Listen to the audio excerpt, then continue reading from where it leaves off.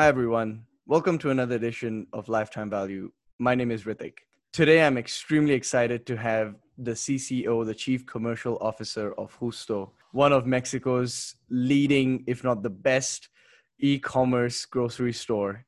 Alejandro has been part of the founding team of Justo, and together with the CEO and the executive team, they've achieved a lot of success in approximately a year since launch. They've been able to raise $20 million in about less than a year and achieved about 330% growth in that time.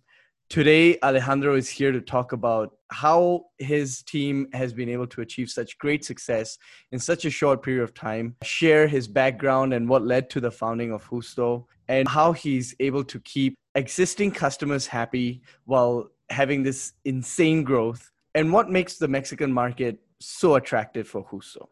So without further ado, please help me welcome Alejandro. Hi, Ritik. Thank you very much. It's always a pleasure to talk to you. I'm also very excited. I have been in a tons of interviews, but I think this is my first podcast. I am also really excited about it. Well, I will tell you a little bit about myself. I have been working for tech companies for the past 10 years. I started my life in startups when I joined Cabify back in 2015. I was one of the first employees here at Cabify, and I joined as the head of sales, basically to develop all our B2B strategy. After 10 months of a very successful revamp of the platform here in Mexico City, I became the global head of sales and basically designed all the B2B strategy of the company. Back then, we were only in 4 countries.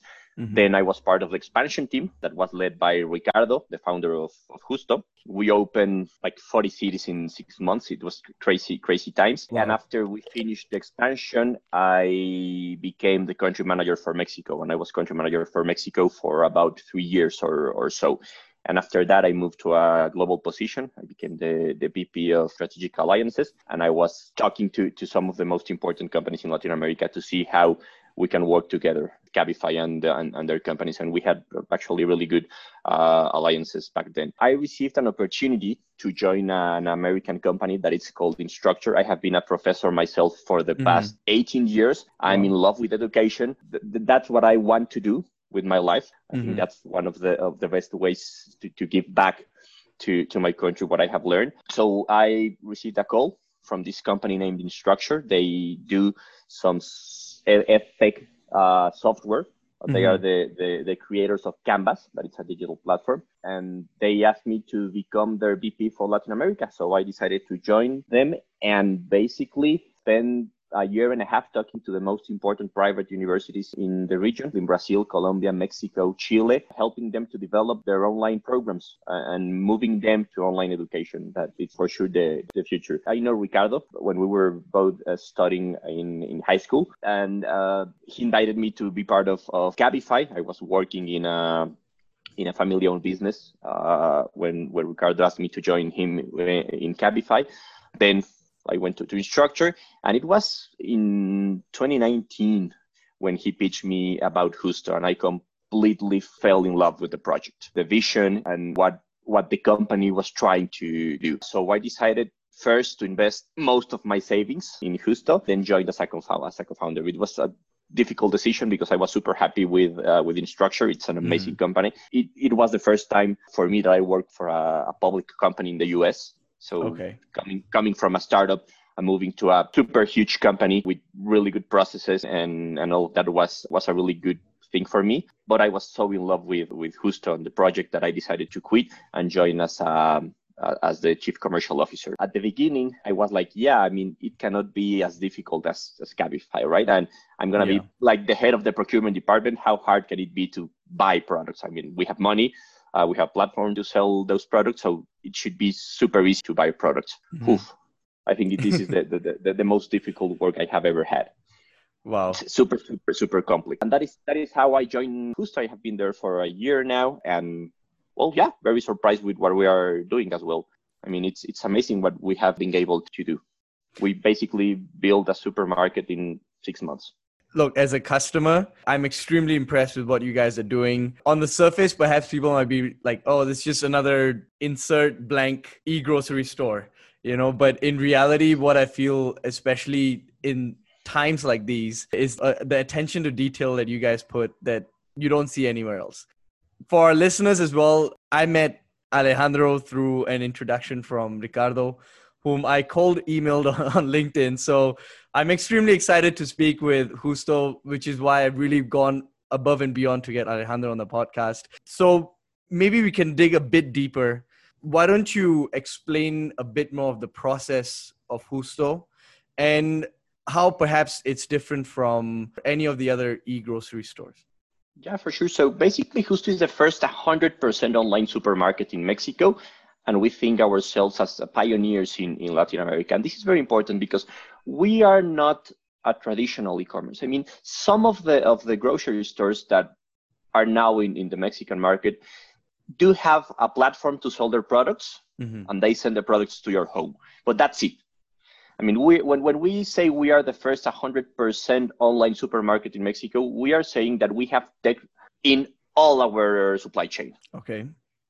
And that's super important for us. So what we're trying to do is building the technology to become the Latin America's favorite supermarket, like in less than 10 years. So it's a very aggressive objective, the one that we have, but we really think that we can do that and we can achieve that. We offer consumers locally sourced products. That's something that it's very important. We do offer CPG products, like you can find all the brands within Justo, but we're really focusing on giving the local producers and the small companies the opportunity to reach grocery stores. It's super difficult for a small company to sell in a really huge chain, like a Walmart or something like that.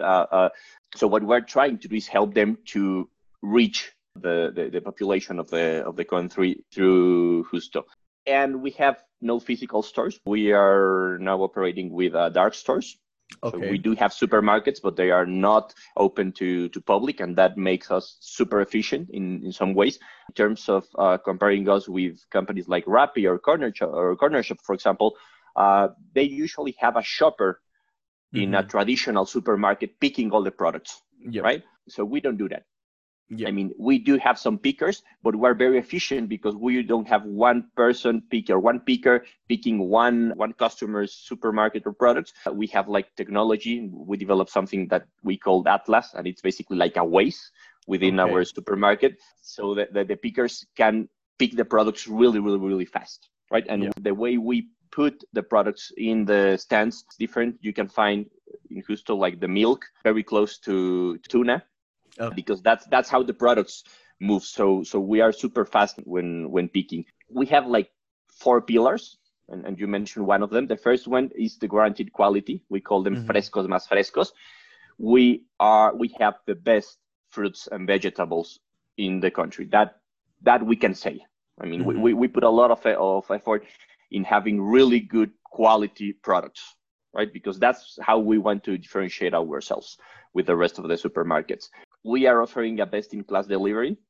Okay. So we want our products to be on time, or the supermarket to be on time always. Fill rate above 99.9%. So we are aiming for 100% fill rate. That means that you will get what you bought. And that's also super important for us. And fair practices with every stakeholder. Right? The commercial conditions we offer to our suppliers are really, really good compared to what the market is used to offer. So that will be like the main differentiators that we have. Right?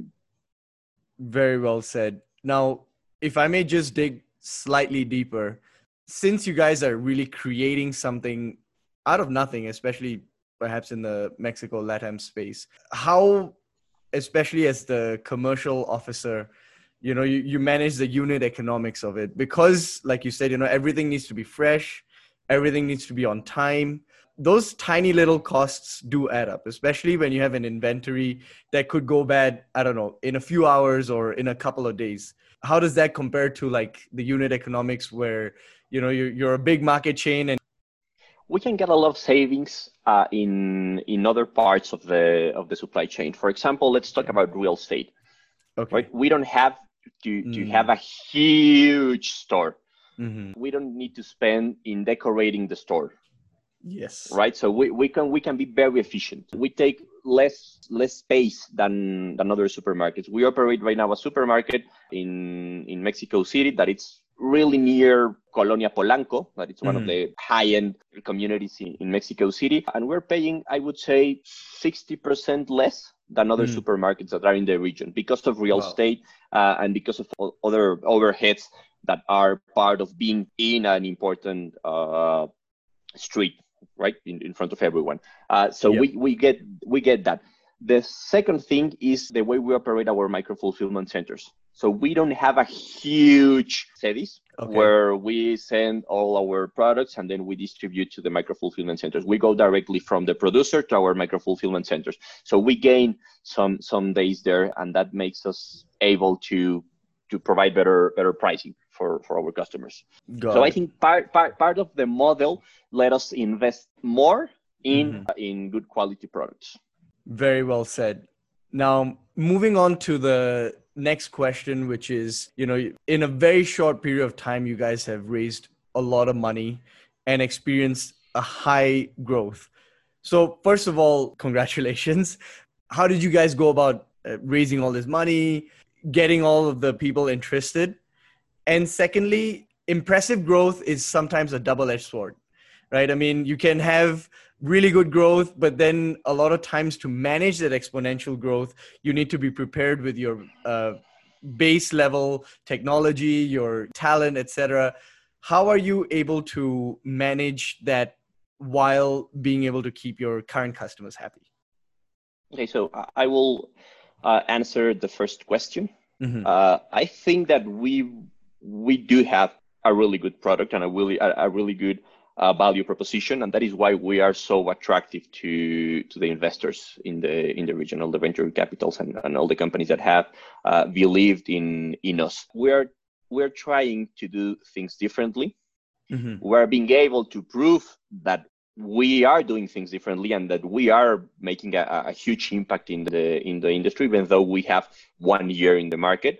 And the third thing is that we are doing something that nobody's doing right now. And it has to do with using data to help customers to decide which products are the best for them, right? So if we have really good quality data that will help us give customers an idea of what products that are new in the market will fit their needs. And that's something that no one is doing. I mean, you have Amazon maybe doing that, or you have other companies that are using machine learning to predict, but in the e-grocery store, you have like no one doing that. And because we are a very small company or a startup, we can develop the technology faster. And of course, I have to say that we have a dream team within the executive team. So that also it's very appealing. I mean, you have Ricardo Beder as a CEO, but then you have another co-founder, Ricardo Martinez. He's former CEO of Netshoes and a really smart guy. And then you have Fernando Beck, our CTO. She's a first employee of or one of the first employees in Mercado Libre and then OLX. And he's been in e-commerce all his life with a lot of experience. He worked in China. So yeah. I mean, we have a dream team. Our C-level team is amazing. So that's also an important part of why companies are investing in us. About how we manage the expansion, it's been very difficult. I think none of us, not the co-founders or not even the founding team, was aware of how difficult the operation would be. Yeah. I mean, and for us, it's all about focusing in our value proposition, right? That's how we manage all the issues we have on the day-to-day operations. We have like 3 main goals: the freshness of products, being able to deliver on time, and a super high fill rate. And all the decisions we make are based on the positive impact on those 3 pillars. So when we have a problem, we always come up with 3 solutions to each problem. A very super short-term focused solution. We need to solve the problem and we need to solve it now. Always with looking at those 3 pillars, like how are we going to impact this decision? How it's going to impact those 3 pillars? And we solve the problem as soon as possible, right?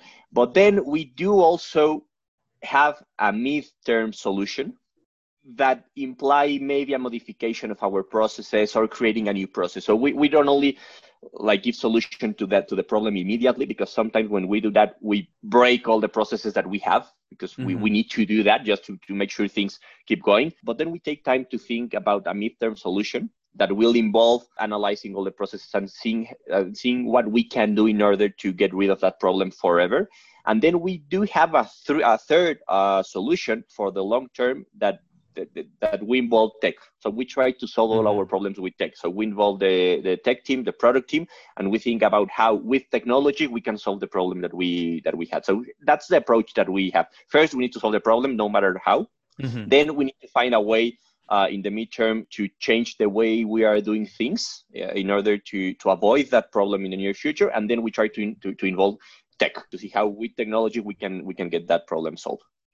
And it's basically that's what we're doing every single day, right? Trying to solve problems, then thinking how we can get rid of those problems in the near future. Got it. Very well said. To sort of give my personal experience as well, when I ordered, I forgot that I ordered from you guys and hadn't gone out to the checkout. And within like half an hour, I got a call from a very friendly customer service lady who mentioned that if I want to continue and what do I want to do, etc. And that is that level of detail that you don't see from other people, and probably why you must be getting a lot of recurring business once people are on your platform. Now, what makes the Mexican market, in your opinion, so attractive, or what makes it different from perhaps the rest of LATAM? The first thing, of course, is the size of the country. It's always very appealing to most of the companies, but I think that we have really good economic conditions here in Mexico. I mean, we are an emerging economy. We have been quite stable through the years. There's a lot of access to capital. An important thing, we have very evolved consumers. I think compared to other countries, maybe not Brazil, but we do have some early adopters, tech-savvy people. Especially in some cities, I would say Mexico City, Guadalajara, people is willing to try new things. So that's also very appealing to some of the companies. The word of mouth marketing in Mexico is amazing. Okay. So that's like something that is super helpful. And I would say that is why some companies are very interested in Mexico. You know? We do have some cons, of course, I would say, and I will speak from my past experiences, both in education and in mobility or ride-hailing company, regulations. Yep. Like there are still some regulations to navigate, and it's not easy. Okay. Right? You coming from the fintech world know what I'm talking about. Absolutely. Right. So it's difficult to navigate through those regulations. Sometimes we as startup companies move very fast, and our government is not as fast as we would like to. Right, I've been doing some negotiations with governments in Colombia, for example, or in Chile, and their openness is bigger than the one that we have here in Mexico. And another problem that we have is the bancarization of the country. Yep. When you are into online payments, your market gets really reduced because of the bancarization of the population is not as it should be. Like if you go to Brazil, it's amazing how everybody has a credit card or a debit card, and they do use it for their day-to-day transactions. Here in Mexico, the use of cash is huge. So when you are involved in a tech company that uses credit cards as a method of payment, it's difficult to get traction at the beginning, because you have a very small or the population that you are aiming is reduced. Yeah.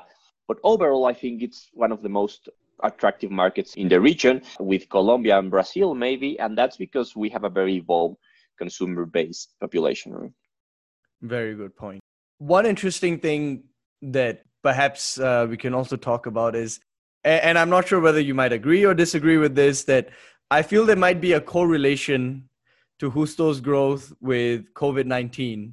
Now that you can't physically go to a store, and now you have this option to do everything online, bundle it, great customer service. What will happen when things start sort of slowly opening again and people start visiting physical stores again that are next to their house? Of course, it will be like a life. We say that COVID didn't help. Of course, it helped. And the ratio, the growth ratio that we had back then at the beginning of COVID was just amazing, right? So yes, it helps. Of course, it helped. And I think that it helped not only us, but it helped people to start looking into new options, online options, to get their basic needs. What will happen when COVID is more under control and people start to going out again? I think that we will see a deceleration in the growth rate. We will still grow, of course. We are quite small compared to the population that we have here in Mexico. We're going to expand ourselves to other cities, so we will continue with super high growth rates. But I think that people is now more aware of the good things that an e-commerce have in e-groceries. One of the main reasons people were like not willing to buy their supermarket online has to do with quality. They want to see the tomatoes. They want to see the products that they are buying, especially in fruits and vegetables and maybe proteins and all that. Because if you are going to buy, I don't know, any other product like milk, you know that you will buy your milk and the milk will be milk, like always, right? But when when you're talking about the fresh products, people want to see their products. And historically, supermarkets have not been doing a really good job with those departments or categories. So now that they know that they have a really good option that will provide really good quality products, we'll start to disincentivize them to visit the physical store. So we really think that we will be able to maintain this growth rate because of the experience that we're offering the user. I mean, they can spend time outside, but I mean, I don't know. Some people like to go to a supermarket. For me, super boring. Super boring. Like, I think that you can spend your time doing other things outside rather than going to a supermarket. And now that they have an option and that they know that they will get really good products, that they will continue to use an e-grocery store or Justo. Very well said. I normally do on the podcast, which is called Payback Period. The guest's supposed to ask me a question. Based on your experience, and you have been involved in this innovation bubble that we're trying to or that we are into, what does it take for Mexico to become an innovation hub for the region? What do we need to do as Mexicans, as a community, to have the next Silicon Valley here? We have seen a really good example in Colombia with Rappi and all the ecosystem that they are creating, right? So what do it takes here in Mexico to have something strong in terms of in terms of innovation hub? Because we have really good companies here in the region. Our fintech industry is amazing. We have Kavak, that it's an amazing company. So we do have we have Justo, of course. So we do have really good things going on. Yeah, that's a very good question, and I've had a lot of conversations and thought about this myself. I feel that it comes down to a few things.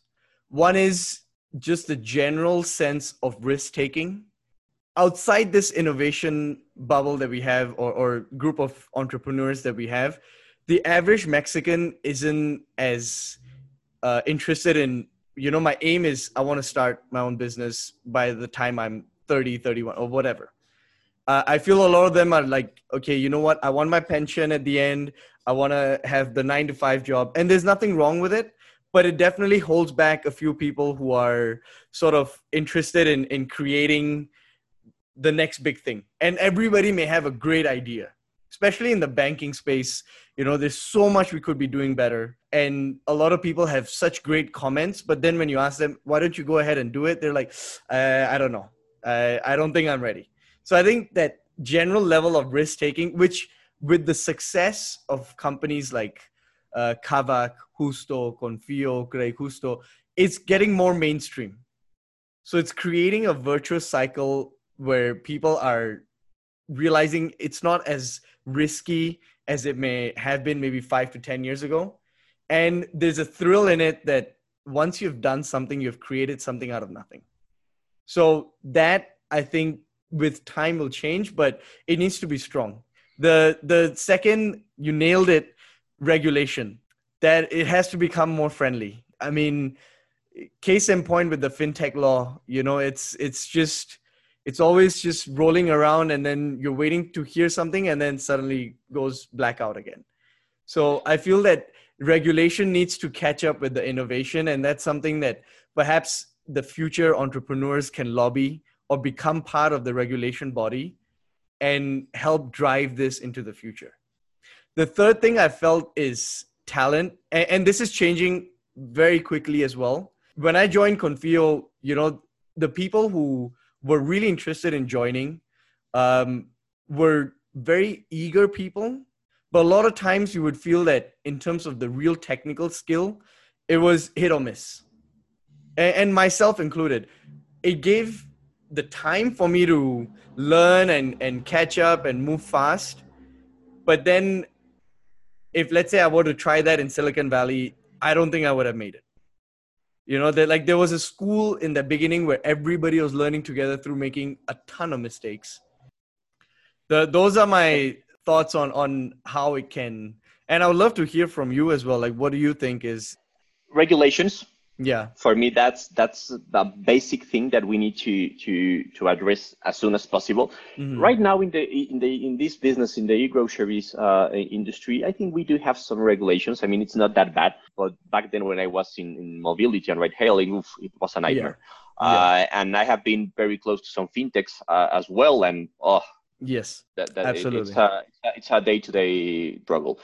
And the second one, I would say, it has to do with more company. We need to develop more Mexican venture capital companies. We do have a lot of investment, but the thing is that companies that are investing in Mexico are usually investing in ex-startup like gurus. Like, I mean, yes. all the founders, you see Kavak, like it's the Linio Mafia, right? And then you have the Cabify Mafia with Ricardo Beder, with me, with Kearney from Bruna.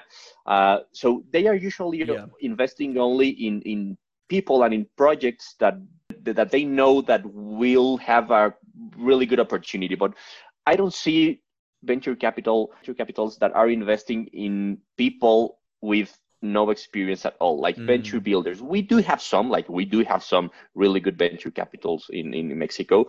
We work with Mountain Nazca, for example, and they are amazing. It's the best thing that can happen to Justo, but you don't see a lot of them, right? You see like 5-6 venture capital firms, and that's it. So absolutely, that is very well said, and it's something I hope changes once a bunch of the successful entrepreneurs exit and they have all their billions to invest. They'll start putting it back in the ecosystem again. Yeah, very well said. So before we wrap up, would you like to give any last piece of advice for future entrepreneurs, or any interesting updates you want to share about Justo to our potential listeners? Yeah, for sure. About Justo, we're starting to expand our presence in the region. We start our operations in Querétaro a few weeks ago, and we're planning to continue our expansion through the rest of the year. So if you're not from Mexico City, just be aware that we might be in your city in the near future. And I think that will be it. Right. Thank you very much, Ricky. Great to talk to you.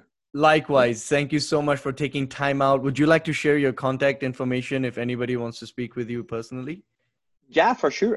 It's kind of my last name is kind of difficult, but you can send me an email, of course. Yeah. It's Asisniega. It's ASISNIEGA. Yep. Justo.mx. Yeah. And you can also find me in LinkedIn with Alejandro Cisniega. Perfect. All the best to Justo. You guys are doing amazing work. Thank you so much again, Alejandro. This was so much fun. No, thank you, Ritik, and please let us know if we are not doing the right things. Okay. We like to listen. Absolutely. From our customers. And thank you for your time as well. Thank you.